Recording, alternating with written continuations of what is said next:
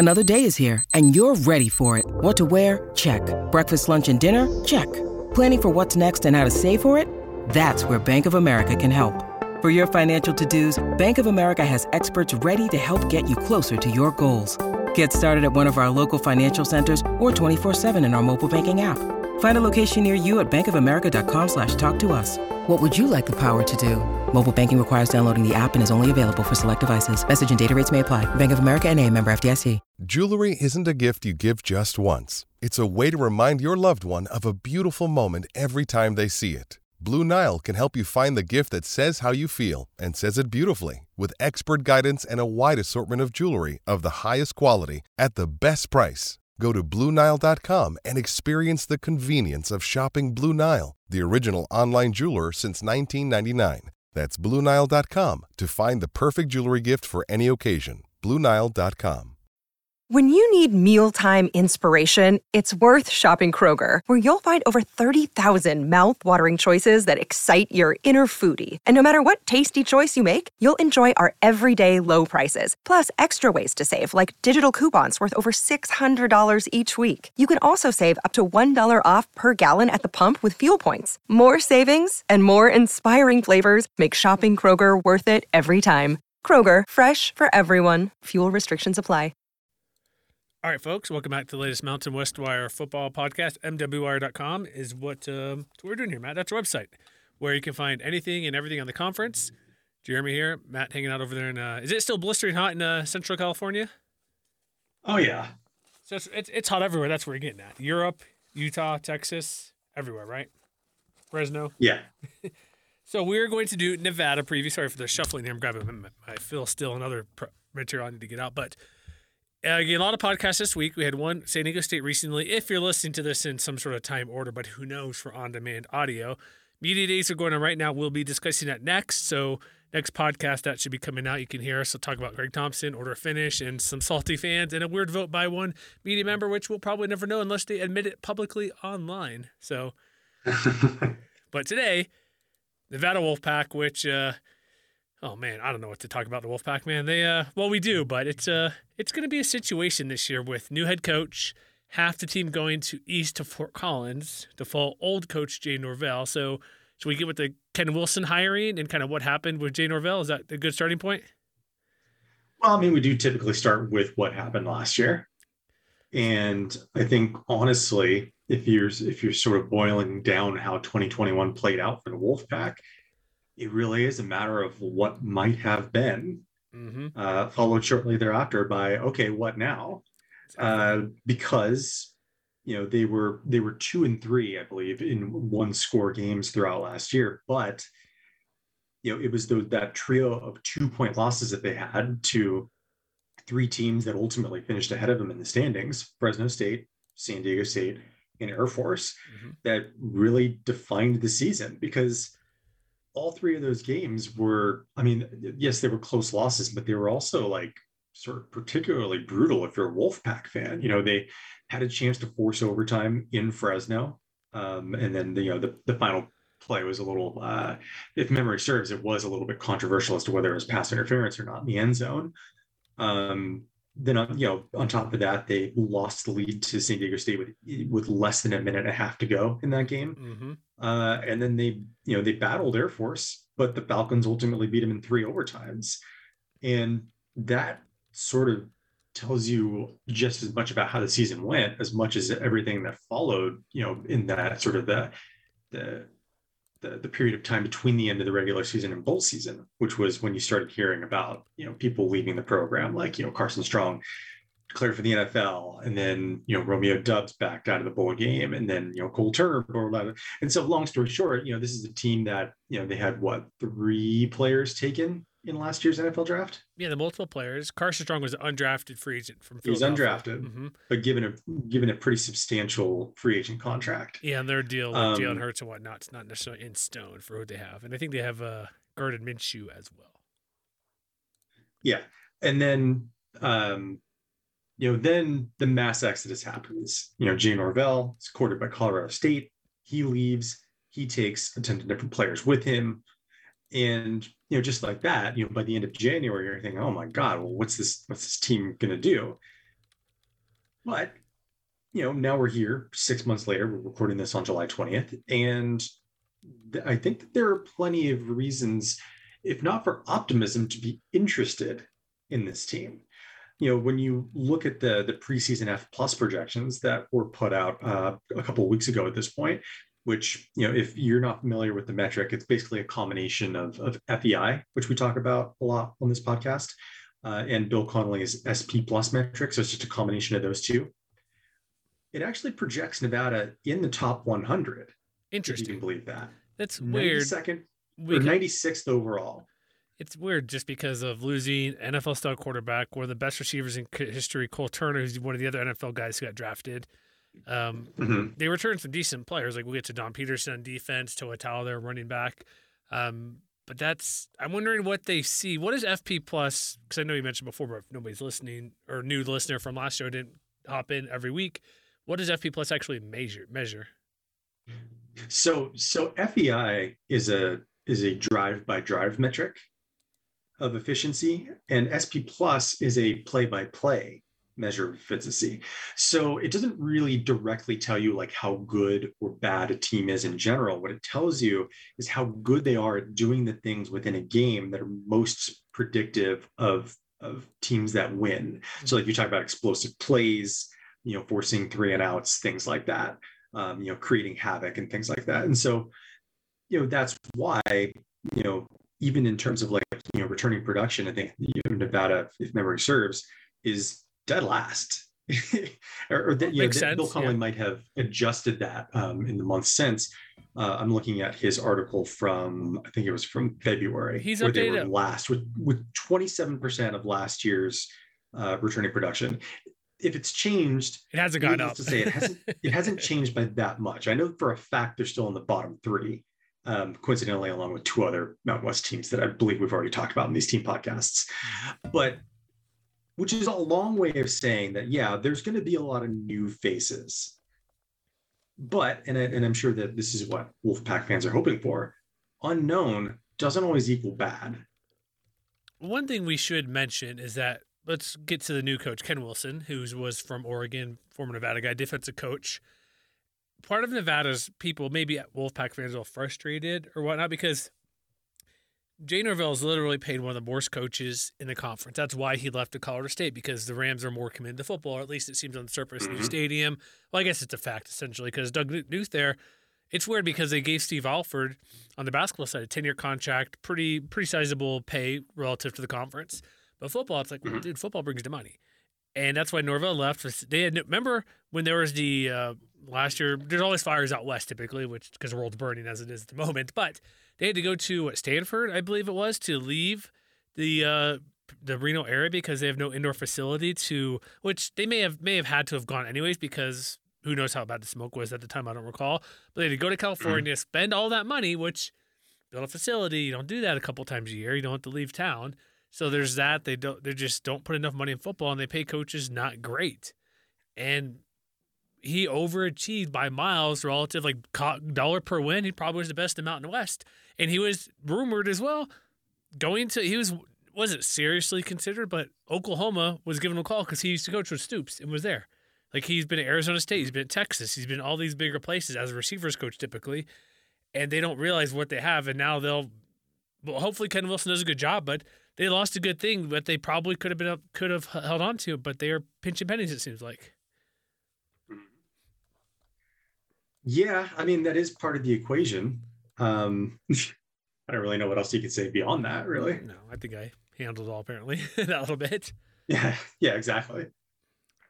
But it's just that's a concern when they probably overpaid Ken Wilson to be a coach because I know he got more than Norvell, but he's still near the bottom. So it's like if you ever listen to Split Zone, they talk about it with Stephen Godfrey and stuff about how much, because they talk about everything in college football and they discuss this coaching search, partly because the Adazio stuff at CSU was weird, Norvell, all that kind of ties together with Urban Meyer being involved at the Rams job. But Wolfpack pretend to want to be a football team. Essentially, at least that's what they've shown us for what they pay. Success is a different story because with Chris Ault, they've been the FCS titles, doing well. Colin Kaepernick, they've overachieved by miles. Imagine, Matt, if you're Wolfpack fans, like, dude, what if we were just middle of the pack? Well, stupid pun, but right in the middle of spending money, they could be what they've been. Maybe not when Colin Kaepernick was their top 10 team, but they could be more overachieving, kind of been what they've been the past couple of years or even higher if they just spend a little bit more money here and there. And so maybe they've realized and that's kind of where they're going a little bit, but this team could be better than what it is. It's been pretty dang good under Jay Norvell when he was there. Yes, exactly. So where do you want to start here? Do you want to start the quarterback, which is really up in the air after an arrest a few months ago? Yeah, and coincidentally enough, it's sort of fortuitous that we're recording this on the first day of media days because Ken Wilson actually happened to give at least a preliminary timetable of when they expect to have the situation resolved one way or the next, and that is week 0 against New Mexico State. So I have to imagine that they're going to give every opportunity for either one of Nate Cox or Shane Illingworth to go into fall camp and prove that they deserve to be the starter. Yeah, because in the bowl game, Nate Cox didn't do well, but it was also a pretty bad situation he was put into when they played, I don't remember, some MAC team, I forget who they played, and got beat pretty bad. Mm-hmm. So, yeah, he got arrested for DUI back in, this is a June 5th article was written, so it was a couple days before then. But if he's ready to go and everything's solved on that aspect, whatever he had to do to be able to be back in the program and things like that, I think he'll be the guy. And they have a couple of games, like their schedule is not daunting at the beginning. New Mexico State, Texas State, Incarnate Word. Those 3 games are all winnable games for whoever's at quarterback. So maybe it's a time where if Ken Wilson wants to experiment or give somebody, say it's not completely settled, or at least give another guy a chance, like, well, yeah, Nate Cox won it, but well, let's see, we're up 21-3 over Incarnate Word at halftime. Let's give him a couple reps in the third quarter, see what he can do. That might be a situation I could totally see being played out just to get a real sample size or a real life competition, or not competition, but real life game experience instead of going up against a practice where the quarterback can't get it with the red jersey on. Well, and here's the other thing too. Like, I don't know that if either guy has the same kind of arm that Carson Strong did. Oh, come on. But I think it is worth noting what Illingworth was able to accomplish, in his short time at Oklahoma State. Because he found himself in a situation, I want to say multiple times, where he was replacing Spencer Sanders. I think they had a Tulsa game. I can't remember if it was last year or 2 years ago, where he came off the bench and helped rally the Cowboys to a win in that game. But he also won all 3 starts that he made with the Cowboys. And while it does come with a limited sample size, it's also worth noting that in terms of Pro Football Focus, like their overall grades, his improved from 68.3 in 2020 and 83 to 83.1 last year, which again, you're talking about a guy who only threw 20, 30, 40 passes. I'm trying to look at the exact number right now as we speak. Not many. Hey, it's Kaylee Cuoco for Priceline. Ready to go to your happy place for a happy price? Well, why didn't you say so? Just download the Priceline app right now and save up to 60% on hotels. So whether it's Cousin Kevin's Kazoo Concert in Kansas City, go Kevin, or Becky's Bachelorette Bash in Bermuda, you never have to miss a trip ever again. So download the Priceline app today. Your savings are waiting. Go to your happy place for a happy price. Go to your happy price, Priceline.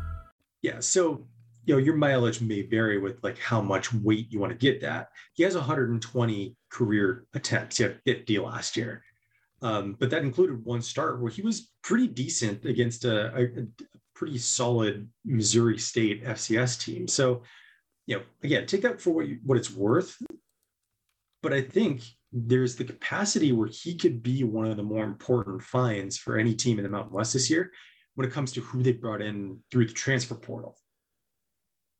Yeah, they come from Big 12 team. Oklahoma State has quarterbacks in the past. What Mike Gundy has done is offense. It's pass savvy, wide open, which we'll see what Ken Wilson wants to do because Nevada did lose, I believe, their top 7 pass catchers, so quite a few are gone. But if he played well in the Big 12 and won those couple of starts, he has it's going to be a toss-up. Like Phil still has him over Nate Cox starting in his magazine for this year. So I know that's not everything, but that's most people are thinking, it's going to be Nate Cox, but not so fast. Him coming in for playing against better teams. And it's just learning the offense, which Nate Cox has the advantage over for being here the past couple of years. That's the one thing where it could come down to that, like, well, who understand? But then again, it's new for everybody, so it may not even matter, honestly, as I think about it for half a second, that they have a new freaking head coach. So it's pretty much even, essentially. But because it's not like Nate Cox has a rapport with all his receivers or offensive linemen, not as much. So I think it'll be maybe it's a good article down the road, like one of the quarterback competitions. There's not a ton in the conference, but this might be. There's what Colorado State has a competition, Hawaii maybe, but probably not. Who knows what's going on in New Mexico? But this could be a more interesting one to look out for. That could kind of could determine a little bit here or there for an extra win or two. Who knows? So if the decision was yours to make, who would you start at quarterback? Oh man, I don't like people who screw up. And Nate Cox had a pretty big screw up. I'm just saying, it's not good. That's a fair argument. It is. You're not being smart. Get arrested at 4:32 a.m. Come on, what's your problem? That's stuff happens, and maybe you learn from it. He's a good guy, but I was leaning Nate Cox, but I think I'd go with the transfer because everything's pretty much even. Because why not go with Illingworth there? Because Shane's been around at a better program, actually played more games. I know Nate Cox played a little bit, but the 4 games is not a lot. But I might lean toward him just because he's actually seen more live actual game time, and that's kind of what I think is pretty important, or really important, to decide who's going to be your quarterback. Yeah, and the silver lining to the quarterback situation, regardless of whoever wins the job, they're at least going to have some proven entities behind them in the backfield too. Definitely, Dante Lee and Toa Tao has been there. Toa Tao's what, 4th-year guy finally? He's still hanging around, been there forever. 5th year, I believe. 5th year, yeah, COVID year, all that type of stuff, going crazy for who's eligible for the next little while. But yeah, that's I think probably one of the most important positions on this team, because you have 2 good running backs. Like Toa Tao could be. There's a lot of good conference running backs, but they're only going to release the first team, and he's not going to make that one. That's released probably by the time you're hearing this, it's out already.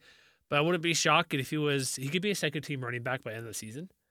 And Dante Lee's no schlub himself. Yeah, I was interested in looking it up while I was doing research, and so I looked it up, and they have a combined 4,339 rushing yards between the 2 of them. I think the biggest catch coming into 2022 is, can they be more explosive than they were last year, which, as we'll talk about more later on, wasn't entirely their fault.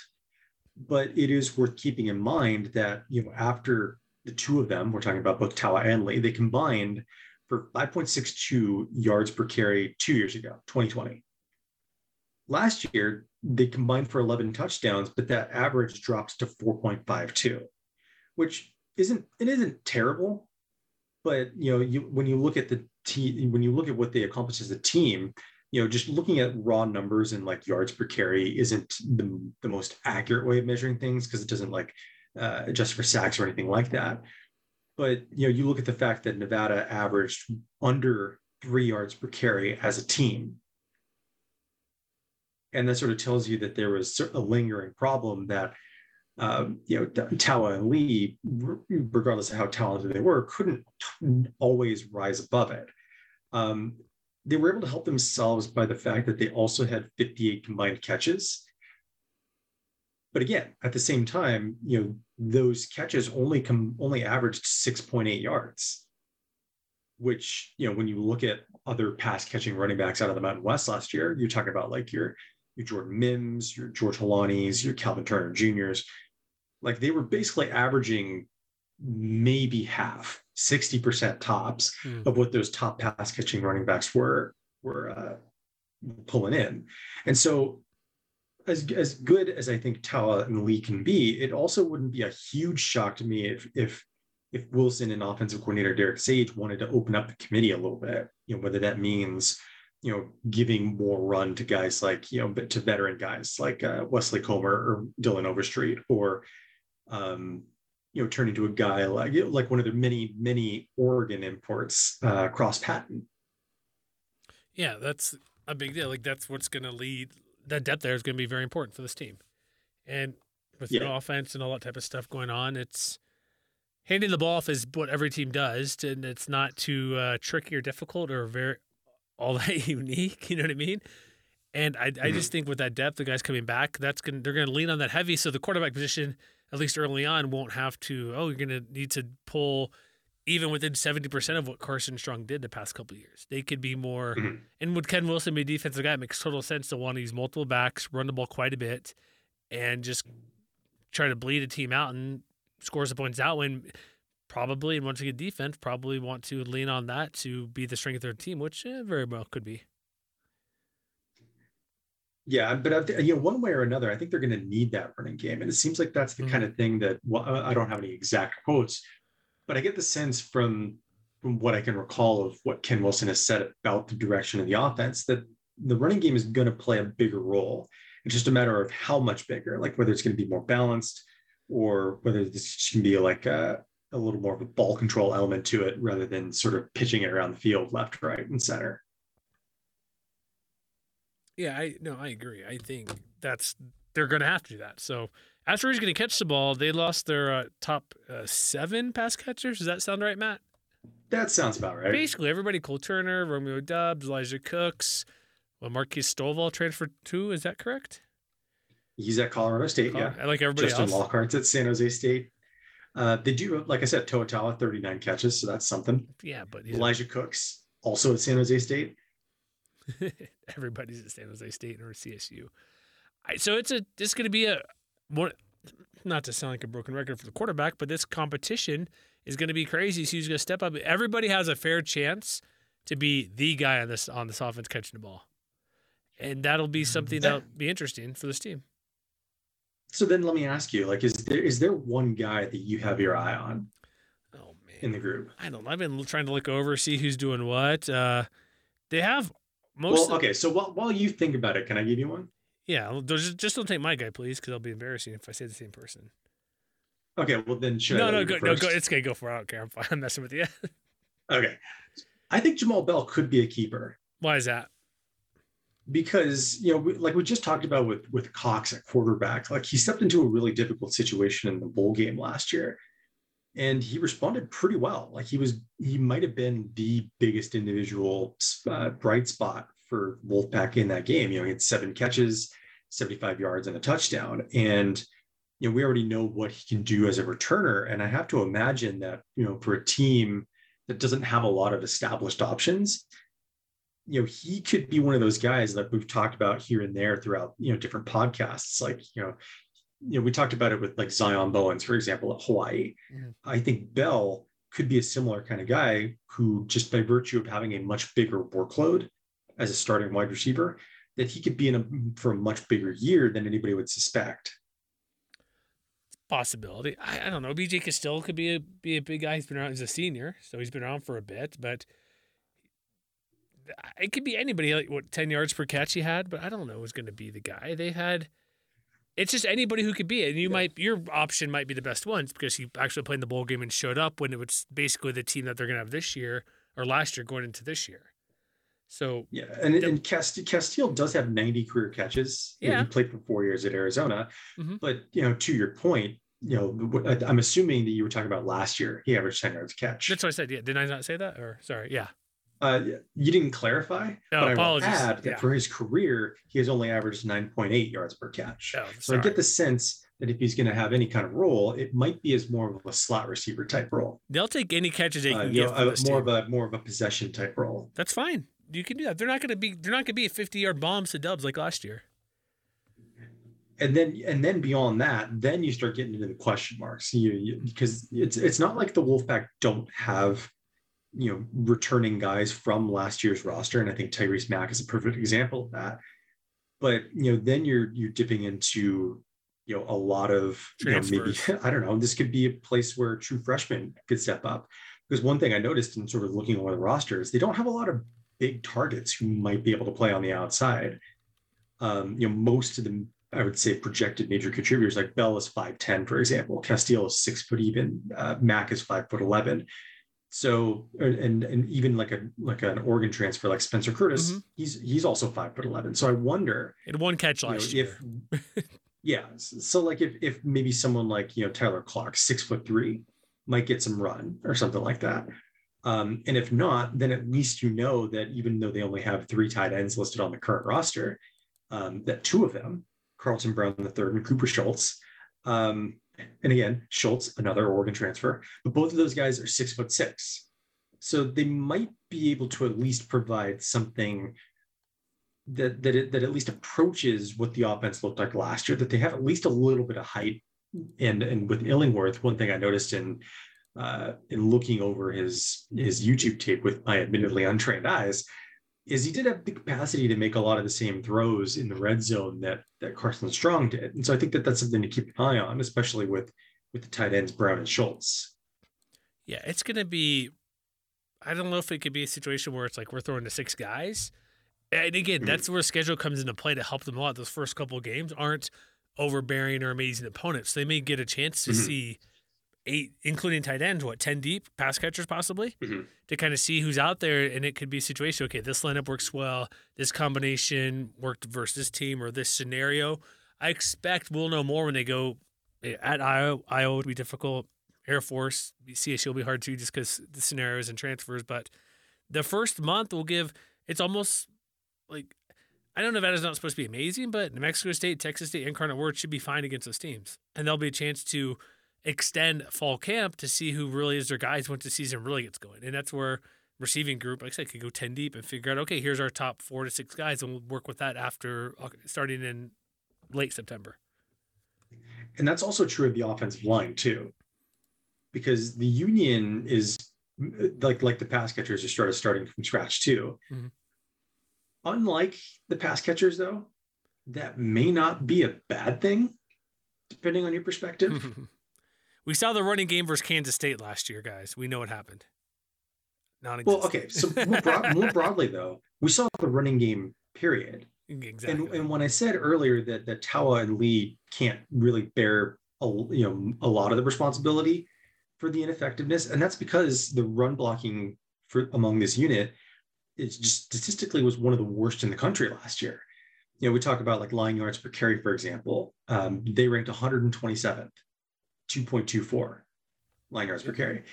By opportunity rate, which just basically means getting your running backs to the second level, they only did that 43.9% of the time. That was in the triple digits, 105th. Stuff rate, little easier to understand. This just plays stopped at or behind the line of scrimmage, 24.9%. So basically 1 out of every 4 plays that they ran on the ground, they were stopped for no gain or for a loss. That was next to last among FBS teams. And oh, by the way, this is a team that was pass first, obviously, so maybe that wasn't a big deal, but they were only okay at pass protection too. They still allowed a team sack rate that was only 74th in the country, 6.9%. So, yeah, they're losing a lot of guys. Some of those guys followed Norvell to Colorado State. But if you're looking for good news, the one guy they have coming back, Aaron Frost, pretty good, was arguably the best of that entire unit. Again, just turning to Pro Football Focus grades for a second, among the 5, majority starters from last year, he had the highest overall grade, 68.0. With the caveat that if you go look at the run and pass splits, he was much better as a run blocker than he was as a pass blocker, which seems sort of ironic given everything I just said about the unit as a whole. But that might be something that could pay dividends going forward if Wilson and Sage want to place more of an emphasis on the running game, that they might have someone, at least one player, that they can rely upon to help take them in that direction. Yeah, Frost, and then whoever else is back there. And again, you're right, it may not be worse than last year because it's kind of hard to be, like you mentioned, the sack rate or rush rate, or whatever rate they're not good at. Every rate they're terrible last year in offensive line, it seemed like. And and the other thing is too, we might not be overly familiar with the names that are probably going to be slotted into the starting lineup, but I would also say that depth might not be an issue either, because most of those names have either a fair bit of just playing time, or in some cases a fair bit of starting time over the last year or two too. For example, we've talked about Cox stepping into the starting lineup, talked about Jamal Bell stepping in the bowl game. But the guy who might protect the quarterback's blindside, Grant Stark, did the same thing too when Jacob Gardner sat out. So he held his own. He is a sophomore. Even if he has his up and downs this year, he could be like a future cornerstone as this offense grows over the next 2 or 3 years. Guys like Drew Cannon. Cannon started 5 games last year. Jacob Nunes started 3 games. They brought in transfer guys. Kai Arneson could step in and maybe start at center. Jacob Capra, who they brought in from San Diego State, saw playing time in 8 games over the last couple of years. So while we don't exactly know who the starting 5 is going to be, it seems like they have at least, 7 or 8 options that might be useful. And they'll all get their chance again that first couple weeks of the season to get. Yeah, they'll all get their chance, I think.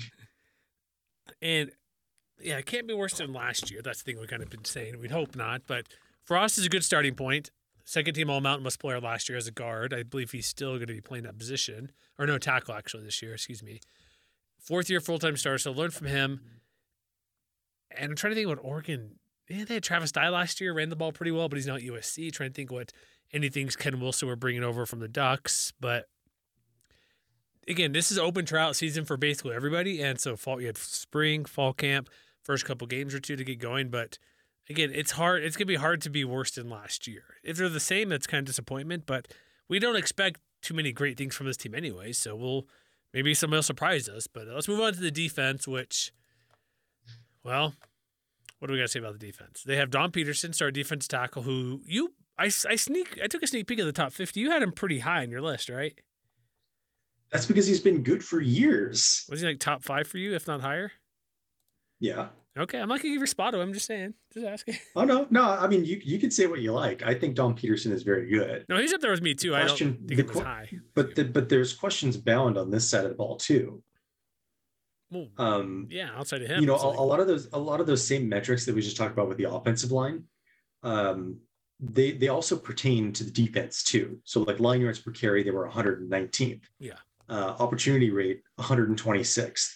Stuff rate, interestingly enough, 120th. So there's, which is interesting. It's always really fascinating to me when there's these huge splits between stuff rate and sack rate, because one of the things that they were exceptional at last year was getting to the quarterback. As a team, the Wolfpack had an 8.6% sack rate, and that was 23rd in the country. The problem was they had tremendous difficulties sometime against the run. You know, in addition to all of those things that I just mentioned, you know, if you take a look at the 5 games that they lost in particular, like you mentioned Kansas State, but one thing they all have in common, in those 5 games, they gave up nearly 6 yards a carry. And so, you know, the trick is trying to improve upon all of those former things. So basically just trying to improve against the run while also holding on to what you did well in 2021, while also undergoing a good deal of personnel turnover. So, I would say having Peterson back is definitely an asset in that regard. Although I worry that he's facing double teams week in and week out, which is why I think that a guy like Christopher Love, who saw, I would say a slight uptick in his playing time down the stretch last year, like his numbers don't jump off the page. 3 sacks, 2 tackles for loss. Those numbers should be switched. I think I wrote 3 sacks, 2 TFLs. Should be the other way around. But, he could be the guy who sees the lion's share of the starting job opposite Peterson. So I would imagine the interior is probably in better shape than the edge rushers. Those edge rushers are going to be under a huge amount of pressure to try and perform, because Peterson and Love are the only defenders back who had multiple sacks last year. Interesting. And so there's a lot of question marks. So they have Braylon Garcia. They brought in Marcel Walker, who flashed a little bit of pass rushing ability, but he did that at Southern Connecticut State, which, if memory serves, is a Division II school. So there's a big jump up for some of these guys into starting roles, or at least into part-time roles. And if there's one major red flag that could hold this team back this year, it might be that inability or a lesser ability, let's say, to generate a pass rush. Yeah, and then one other thing getting at that overall, did you know the defense, we'll get to all this stuff, but I know part of this is the offense, but they were number 1 in turnover margin and margin per game, and 7th in total turnover gains, 14 picks and 13 fumbles gained. And that is all across the defense. We'll get the secondary and get to and that's one of the Phil Steele's things typically, or most people, turnover luck, I guess, because, it's not a round ball that bounces straight up. If you hit it on the ground, it goes weird tips. Ball bounces awkwardly. It's No, I know all about fumble luck. I'm telling, and hey, to that point, people may not know who are listening. I'm not talking just you here. Everybody else. Yeah. Well, okay. So should we lay that out just for a second? Yeah, go for it. So basically, the way that it was explained in Football Outsiders is that everything leading up to when the ball hits the dirt is a skill. So like, causing a fumble is a skill. Recovering a fumble is not a skill. We all remember. That is more or less the distinction. If anybody remembers the Florida State-Boise State game, a couple years ago, year one of Hank Bachmeier. Yeah, the 2019 game. 2019, the ball's going, I don't remember, I don't know who was an offense or defense, but there's three large Florida State guys kind of dancing around the ball. Couldn't get it. This Boise State guy comes out of nowhere, dives on and catches the ball on the ground. That's kind of one of the more extreme examples. With that in mind, though, I will note that I would argue that Nevada didn't really benefit from a huge amount of fumble luck last year because they recovered 13 out of 23 altogether, which was about 56%. So if you're thinking of recovering a fumble as like a 50-50 enterprise, like they were a little bit lucky, but not like flashing red sign, this is likely to regress lucky. I think part of it was the Kirkson Strong only had 9 interceptions and only 2 fumbles all year. Yeah. So it's not just what you recover, but it's also what you don't give up. So that too. While their fumble, like sorting here, interceptions gained, they're still a top 30 team, tied for 26 fumbles gained. They only had 6, so they're pretty far down on there, if my math is correct here. They is mostly part of it. No, sorry, they're 6, my bad, 13 fumble gains. So they're pretty good on what they've recovered. But part of it is your offense good? If their offense turned the ball over 4 more times, 6 more times, they would be much lower on this list. So it's not just what defense can do, but if, like you mentioned, basically 50-50 getting the fumble, that sounds about right. But you're right, they weren't extremely lucky one way or the other. It's just the offense was very protective with the football. But the defense needs to try to do something like that. Maybe Don Peterson get his big hand up there and tip a ball in midair. Somebody else dives and catches it. Or they may not even see this fumble gain or interception gain because if tip passes, because we'll get the secondary they brought in the Michigan transfer. It's a pretty big deal at cornerback. And it may just be pass breakups or something that may not necessarily turn into a switching possession of who has the ball. So I just wanted to bring that up because that's going to decrease almost for certainty. Not that it does automatically, but with all the new talent, new offense, defense having some talent, but not as much as last year. I know there's upperclassmen all over this defense, but they're lacking that actual game experience. So expect that to go down. It's just if you want to be a team, I don't know how good I don't think they'll be all that great, but I would be surprised. I wouldn't be surprised if they're like middle of the pack this next year. That's kind of where I think they'll drop in this particular statistic. And it's funny that you mentioned veterans because nowhere is that more true than at linebacker, where the guys who seem to be projected in the 2 deep, guys like Josiah Bradley, Naki Mate Ialona, Davian Blackwell, Jonathan Thomas, those types of guys. They're all juniors and seniors, but they're like as a unit, it is basically a blank slate. So like even more so than the pass catchers, even more so than the offensive line. Like at least the offensive line had Frost back, and at least Jamal Bell had a 1 start under his belt. Like this group is like, we talk about unknowns, like, man, this could go in any direction.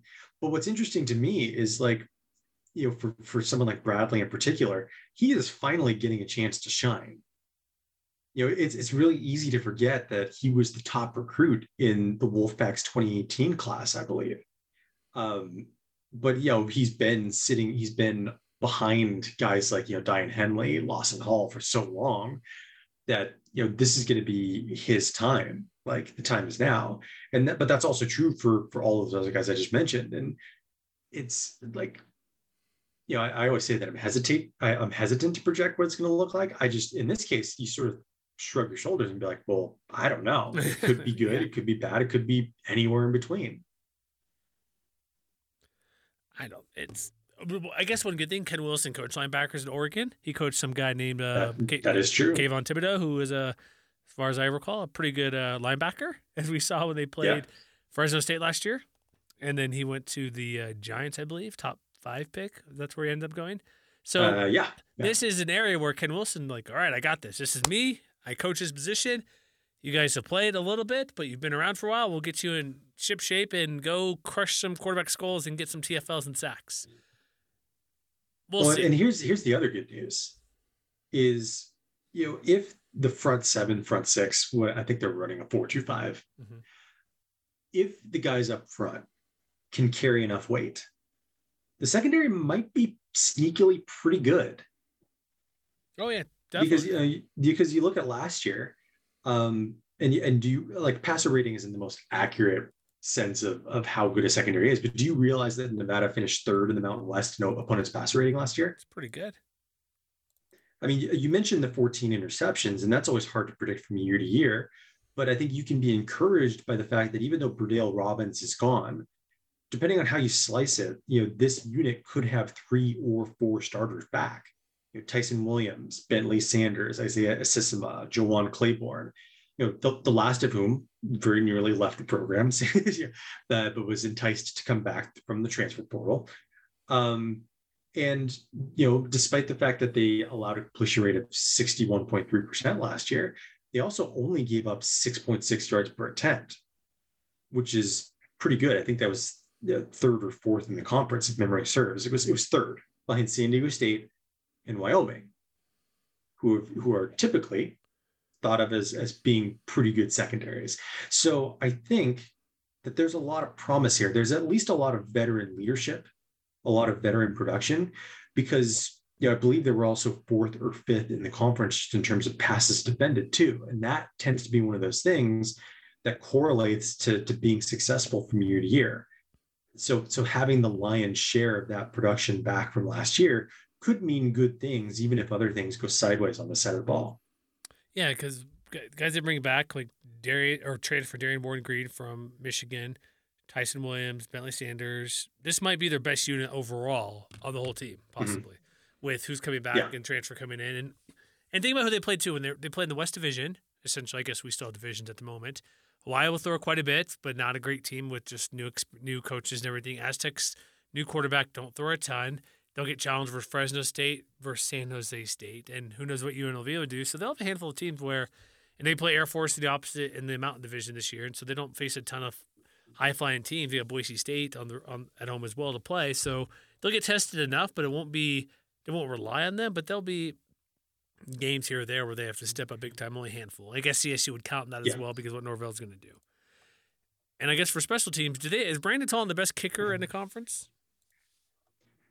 He might be the best one left. No best one left. We've had a good run of place kickers. Well, some guys have graduated. That's what I mean. Exactly. He's been around for a little while. So you got him kicking field goals, who does a good job. And by his raw numbers, it seems like, we had a down year last year. A lot of that, though, was driven by the fact that they put him in a lot of tricky situations. It's similar kind of thing that Matt Ariza did at San Diego State last year. Mm-hmm. So he was 22 of 30. But within 40 yards, he only missed 2 out of 15 tries. And I think that that's a better measure of how reliable a kicker can be. And he was pretty good from 40 to 49 yards as well. I think he was only 2 of 5 from beyond 50, which, that'll drag the whole average down. Exactly. But I don't think that Wolfpack fans need to be worried about him or anything like that. No, that'll be good. I guess, is returning going to be Jamal Bell, I believe, probably? I would imagine that he'll continue returning kicks. 1,000 yards. The tougher job would be replacing Romeo Dubs as the punt returner. Obviously, anything with Dubs involved is difficult. So, I'd say that. Special teams. I forget where we had the ranking. I should pull that up, but they're probably top 4 in the conference. I'm guessing. Give or take, yeah. I mean, and then maybe the biggest challenge of all is trying to replace Julian Diaz because he wasn't setting records in the same way that Ariza or Matt Stonehouse were. Who was? But he was still third best in the conference last year, averaging 45 yards per punt, which is, not an easy thing to replicate. And so I think, again, I'm not going to say it's a red flag, but, that might be a yellow flag that, it could be a problem that compounds itself if they lose field position more often than not because they aren't getting as much out of the punting game as they were the last couple of years under Diaz. That's what I'm saying. All right. Ready for schedule talk? Let's do it. All right, as we alluded multiple times, they opened up at New Mexico State, Texas State, Incarnate Word, at Iowa. First game, fourth game are on the road. New Mexico State, are they? I forget. They're joining a conference eventually, aren't they? They're going to Conference USA next year. So they'll be with UTEP. So UTEP has some sort of Western partner at some level. It's nice that the Aggies at least get a little something as a treat. Hopefully a treat. So New Mexico State is what's a kind of word? Not a good football program. They do have a new head coach. We discussed this many times before in other preview podcasts, and probably I'm trying to. They play 4 different Mountain West teams this year. Oddly enough, all 4 of them are at home in Las Cruces. How'd they pull that off? How'd that happen? Good for them. I guess a quirk of scheduling. I guess. Good for them. No home and homes with Hawaii this year. That's why they don't play Hawaii at all this year. Oh yeah, no, sorry. No, actually they do. No, sorry. My chart, I have NMSU, not New Mexico State written out. Probably my Google Doc could make it too big, but they go. Yeah, that is interesting quirk. But they're not a good team. Jerry Kill, new head coach, was at Central Michigan, TCU, correct? TCU. Most recently, he had some health issues. That's why he stepped down. He did a pretty good job at Central Michigan, but New Mexico State overall, this will actually be I think a decent test for Nevada just because of all the new players they have. It's not an FCS school when they play Incarnate Word next week, or excuse me, Texas State, and then Incarnate Word after. It's going to be I'd say Nevada's better. I predict them to win. But when you look at New Mexico State and the talent-wise and what's going up against Nevada, both new coaches, both new type of schemes, it's going to be a good game where now. Not a good game, but my point being a good contest for them to see where they stand and who might be like the next kind of key player. Because I think they're going, as I mentioned throughout earlier, they're going to kind of rotate through guys and see who does what against the game where they probably should win. Not that I might be cocky, they can play their backups or mix in all 10 wide receivers, switch every other quarter for QB and all this type of stuff. But I think it's almost close to that level, but not quite, where they should be fine against this team that's might win a couple of games. I understand what you're saying. And without giving too much away, because I know we're going to talk about the Aggies 2 more times in future podcasts, one thing I'm sort of interested in is, their quarterback situation in particular, where, they last year's starter, Jonah Johnson, left the transfer portal. They do have, a couple of incumbents in Dino Maldonado and Weston Eget, but one guy that they brought in who seems to have the inside track to the starting job is this guy, Diego Pavia, who is an in-state product. I believe he's an Albuquerque native. Won a junior college national title last year. Not bad. At the New Mexico Military Institute. Which is a pretty good program. Yeah, and it seems like, he's a guy who can do a little something with both his arm and his legs, which, I don't know if he's going to be able to carry an entirely rebuilt offense on his own. But, New Mexico State may have more signs of life than they did last year, but this is still a game that, especially even if it's on the road, this is a game that Nevada should win. Yeah, I'm looking over at our buddy Pete Futak at CF College Football News. He lists, I believe, 7 of the top 10 players on the defense side of the ball, so that could be an interesting thing to see how the offense stacks up against this team. Like, their best player is probably Chris Ojo, like 72 tackles, 6 sacks, 16 TFLs. Couple forced fumbles. So this would be a good test for the offense, especially offensive line. Like, okay, can you push around a team that has I would say at least an average defense nationally? But it's a win, right? Am I correct? You say victory or not? You are correct. I need confirmation because that game, you never know, man. I'm just no, I said that this is a game Nevada should win. So I have it as a win. Sort of about Texas State. They get the Bobcats at home. They looking through who they have a quarterback. It might be who knows? A lot of transfers coming in here. Lane Hatcher. Is that going to be the guy for sure? Probably. And a lot of that has to do with past precedents. Like if you are a Utah State fan listening to the podcast, you might be familiar with his name because he's the guy who split time with Logan Bonner at Arkansas State for a couple of years. 3 years at Arkansas State, to be exact. 3 years at Arkansas State. And last year, I believe he, if memory serves, and Jeremy Harper, if he ever listens to this, might scream in the podcast, corrected me. Careful. But I believe he won the starting job last year over James Blackman, the former Florida State quarterback, and the results were decidedly more mixed. He's completed 62% of his throws over the course of his career, but last year he had 19 touchdowns and 13 interceptions. And he's going to a team that historically has not been very good. But you have to think, like, if they're ever going to take a step forward, the time is now, especially since the Bobcats are returning, if I remember, if I'm looking at Phil Steele correctly, they're returning 9 starters on offense. They have their lead running back from last year, Calvin Hill. He's back. He averaged 5.5 yards per carry, but he only scored 3 touchdowns last year. They have all but one of their top 7, 8, 9 pass catchers back from last year too. But again, it's really hard to say whether they have any game breakers in this offense, and they still have to try and make up for a defense that wasn't really much good at anything last year. They weren't very good at sacking the quarterback. They were 115th nationally with a 4.3% sack rate. So again, the Bobcats might be a little better than the Aggies, but I would think that Nevada should win this game too. I think they should as well. It's at home. Running game's suspect, but the talent-wise, Nevada should be fine. Incarnate Word, they lost their quarterback, lost their OC to Washington State. This should be another victory. But if they keep the same system, which was pass, pass, pass, and spread, it might be interesting for a minute, but overall, I'm going to say no.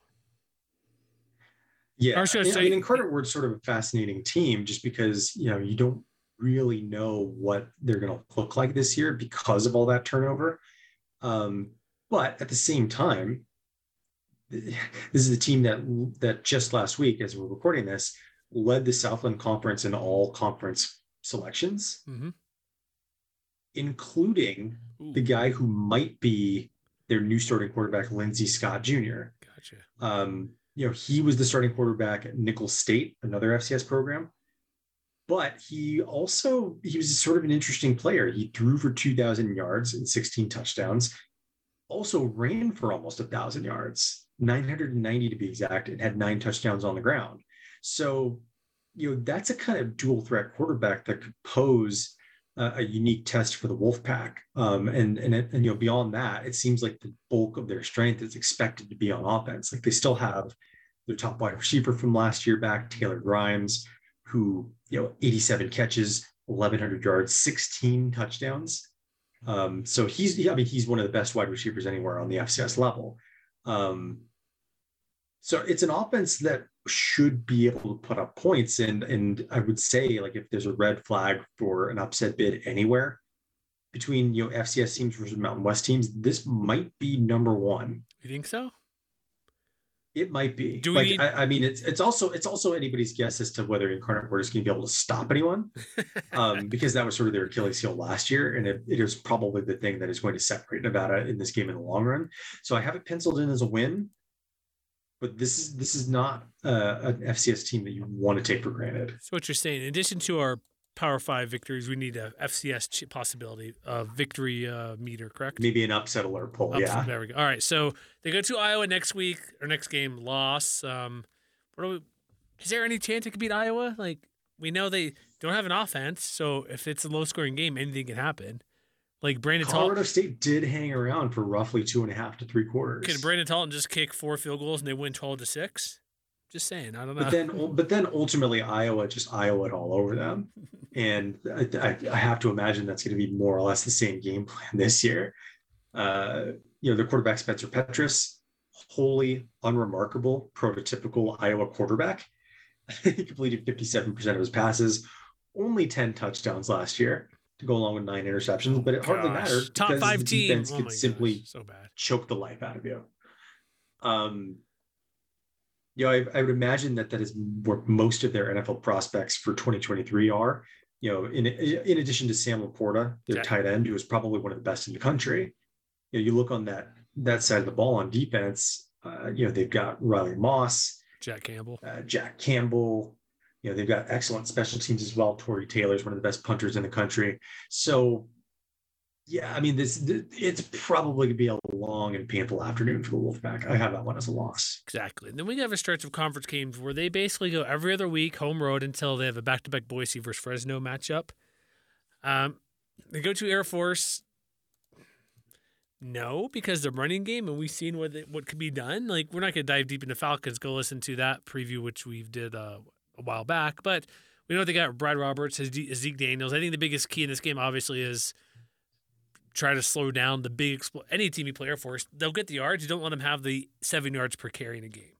And I don't know how much Dom Peterson can get his hand and get a hand on a leg or helmet or a jersey of whoever's running the ball back there, and that's going to be their biggest thing they're going up against. I know the Falcons' defense isn't ideal or what it has been because of finally replacing some talent, but they're going to get run over. We've already seen them get run over anyways against teams that don't run this type of offense last year, and if it's anything similar, because again, it's like we mentioned before, it's a lot of new guys despite being upperclassmen. Experience is lacking. But I don't think Nevada could keep pace with Air Force at all. Those get run up against. No, I don't think so. And then we kind of blast through these really quick. They have CSU is the game I'm looking for all year. This might be the most interesting game of the whole conference season by any team. It's the narrative game of the year. Colorado State hosts Nevada on the football field of Mackey Stadium that has soccer lines on there, which is embarrassing if you're a football team. Oh, man. Jay Norvell returning. You have half the players we mentioned returning back to Reno. So what do you think Jay Norvell's personality is? Is he a guy who wants to shove it in somebody's face? Or does he seem like a nice guy? Did you see what he did to Colorado State at the end of last year? Well, I'm just saying. Yeah, but look what team he's on now. He's on the other team. I think that his offense is one in which they will put the pedal to the metal at every opportunity. Because wasn't the Nevada CSU game was the very last game of the year, right? Where Steve Adazio got ejected at halftime. Was. So he disappeared into the stadium and was never heard from again. 49-10 Nevada. Or CSU. Oh man, I ruined that there. I don't think he's going to want to run it up and like embarrass them, but you're right. He doesn't like to let things up. And it's just going to be one of the more interesting games of the year just because of there's been very few times, if ever I can think of, a head coach going within the conference. Any conference. He's like Anakin Skywalker. He will do what not Anakin Skywalker, Obi-Wan Kenobi. He will do what he must. And he'll win by 3 touchdowns probably, right? Probably. They go to Hawaii, which it's a loss, obviously. So they lost 2 for me. They go to Hawaii, which I have a loss down as well. The back-to-back at Hawaii, San Diego State's interesting just because it's difficult. Like the last half of the schedule after Hawaii, it's very tough. 4 last 5 outside of UNLV, but that's a rival game. So really the final 5 games are quite difficult. I don't think they can go to Hawaii. I know they struggled on the islands. They finally broke through a couple years ago, but it's going to be a similar situation. Basically, new head coach, inexperienced head coach, a lot of transfers leaving each program. This could be a game where it could get frisky just because of, at this point in the year, Matt, we'll know who is who, but Brandon Schrager's probably the quarterback for Hawaii. Timmy Ching's going to want to sling the ball, throw it a lot, try to be an exciting brand of football. But if they're going to throw a lot against his secondary, I don't know if Hawaii can break through against the experience and talent Nevada has in that back 4. Yeah, I mean, I'm feeling a little more optimistic about the Warriors, and I think it seems like a lot of at least regional prognosticators are. I think I'm more optimistic about their offense in particular, which even if they have a tough matchup against the Nevada secondary, I have a hard time envisioning that Nevada is going to have enough answers on offense to be able to keep up with them. And that's why I have that one penciled down as a loss too. I see. Makes sense. In the next few, like San Diego State, at San Jose State, Boise State, Fresno State, they're not winning losses. All losses. Aztecs, for obvious reasons, listen to our recent podcast on them, but defense is amazing despite them what am I trying to say here? Losing running backs like Greg Bell, Chance Bell steps in. They have a good receiver in Jesse Matthews. So you have what's his name? Shoot, I'm blanking on all the beats. Braxton Burmeister. Yeah, Braxton Burmeister. I'm like, Birmingham? No, that's not it. Whatever. Braxton. QB, it'll be fine. Aztecs there's a reason they're projected to be one of the media poll spoilers. They got second behind Fresno State, which makes sense, but doesn't mean they can't win. At San Jose State could be interesting, but again, it's a team that's going to pass the ball a lot. They have Elijah Cooks there from Nevada who transferred over. Shavon Cordero from Hawaii transferred over. The running game might finally find its way to get going after like Kyrie Robinson not being ideal. But if you have a bad running game, well, Nevada can solve that for you to have a good contest running the ball on the ground. And I don't think Brent Brennan's going to have a repeat of last year. They might not go win the conference, but they're probably, I projected them in our bowl projections to win at least 6 games. I don't think I put a record on it quite yet, but that's a win for San Jose State because the offense, Boise State, obviously, too much firepower. Fresno State, too much firepower. What do you think about UNLV, Matt? Sorry. Unless you want to have any thoughts about the. No. I was just gonna ask you the same thing. The Rebels, the Cannon. We'll talk more about the Rebels when we get there. I want to like them more than I do. I do as well. I'm thinking because the quarterback situation's up in the air. They had so many close games last year. They lose Charles Williams, running back. We're just kind of listing through some random stat player leaving and whatnot. Marcus Arroyo's entering year 3. Seems pretty optimistic. Their immediate days, like, we're going to be tougher, which, okay, duh, you want to be tougher. That's the point. It's on the road. I'm going Nevada, but I'm not confident in one bit that they'll beat UNLV. I mean, I want to like UNLV better than I do. I would also say, for the purposes of this matchup, I mean, I think it'll be a close game regardless. Mm-hmm. But I do think that even if the quarterback situation takes time to resolve, I would say the same thing about UNLV that I'd say about Hawaii, that I just think there's more talent on offense that would keep the Wolfpack at arm's length. So I have this one as a Nevada loss too. Yeah, so that puts me at 4-8 for the year. I see some people put it. What is your record here? What do you have as well? Same, 3-9. I think 3-9. Because 0-8 in conference. Yeah, 1-7 in conference. Some people, like I was reading on PFUTAC and CFN, he's like, well, they could get to a bowl game. I don't. What other games? Because UNLV is clearly a toss-up. They could win that one. What other 2 games are they winning? Like, could it be at Hawaii, CSU? Those are the only 2 games I'd give them a realm of possibility to win. And maybe San Jose State if they really fall flat, but there's a big difference between CSU and Hawaii than San Jose State. Like, those two, the gap between the Spartans, the other 2 is pretty far for Spartans being a victory for them. You know, it's really interesting because the way their schedule breaks, most of their winnable games are on the road. Yeah, Hawaii, San Jose State, UNLV, New Mexico State. Mm-hmm. Exactly. And I think, stealing 1 or 2 of those wins puts you right on the doorstep. And then all you have to do is try and hold serve at home against, I don't know, Colorado State or something like that. So I'm not going to say it's the likeliest possibility. Like, if I had to put a percentage on Nevada getting to 6-6, I might put it at 10%. I was going to say 8%. So I'm kind of same neighborhood as you. So it's probably not the most likely possibility. It is also really possible that I'm hedging a little too much. Well, look at their new head coach. He's from Nevada before, if that helps. Ken Wilson. Mm-hmm. He was only but defensive line coach. His experience is lacking overall at this level. So it's just a lot of unknowns and learning on the job almost. But again, he was with who was he with Oregon? Oregon's had so many coaches the past couple of years. He's just 1 year with Mario Cristobal, not very long there in Oregon. I believe so. Okay, so he's and Wilson. And thing about Mario Cristobal is hilarious. I don't get it's more Utah, Oregon stuff, but basically, like, the way he wants to run a program, he's like the military type guy. It seems like. So we'll see if Ken Wilson falls in that aspect of being too serious. Not that obviously a head coach got to keep guys in line and have a strong demeanor. Mm-hmm.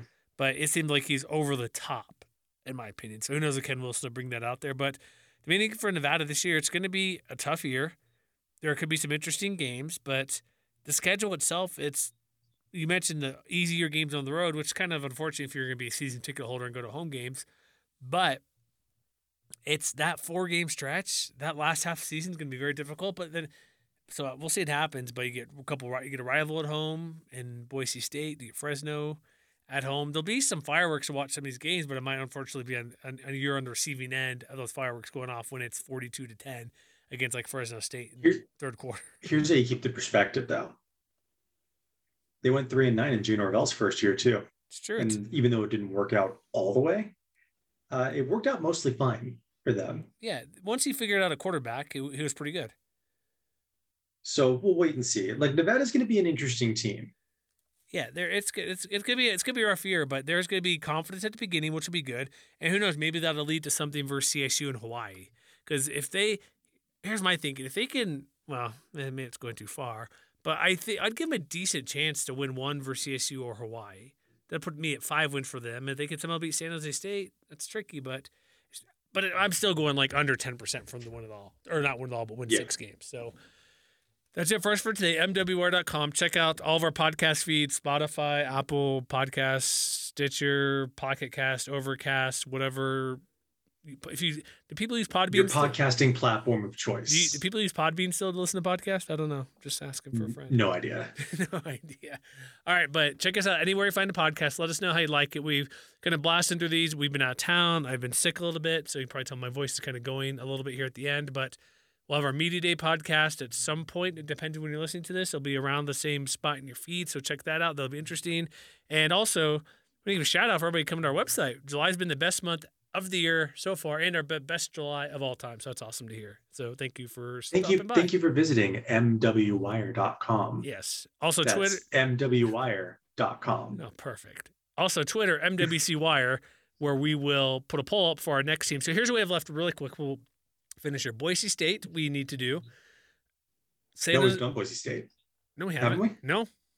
Oh, that's right. We haven't. Right. If we have, I don't know what record I gave you because they're blank on my sheet. You are right for a change. Forgive me. I got it. Yes.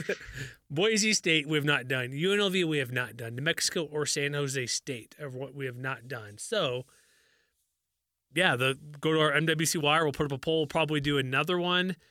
I'm out of town, so just check the feed. That's all I'm getting at here because go listen to old podcasts. We have some fun. So go do what you need to do to catch up on any team you missed, because if this is your first podcast, which it very well could be, go listen to Wyoming, Fresno, Air Force, CSU, Nevada, San Diego State, and Utah State, and also Hawaii. So until next time, check us out one more time, Matt. What's the website again? Tell people. That would be mwwire.com, Jeremy. Yes, check it out. We'll see you next time.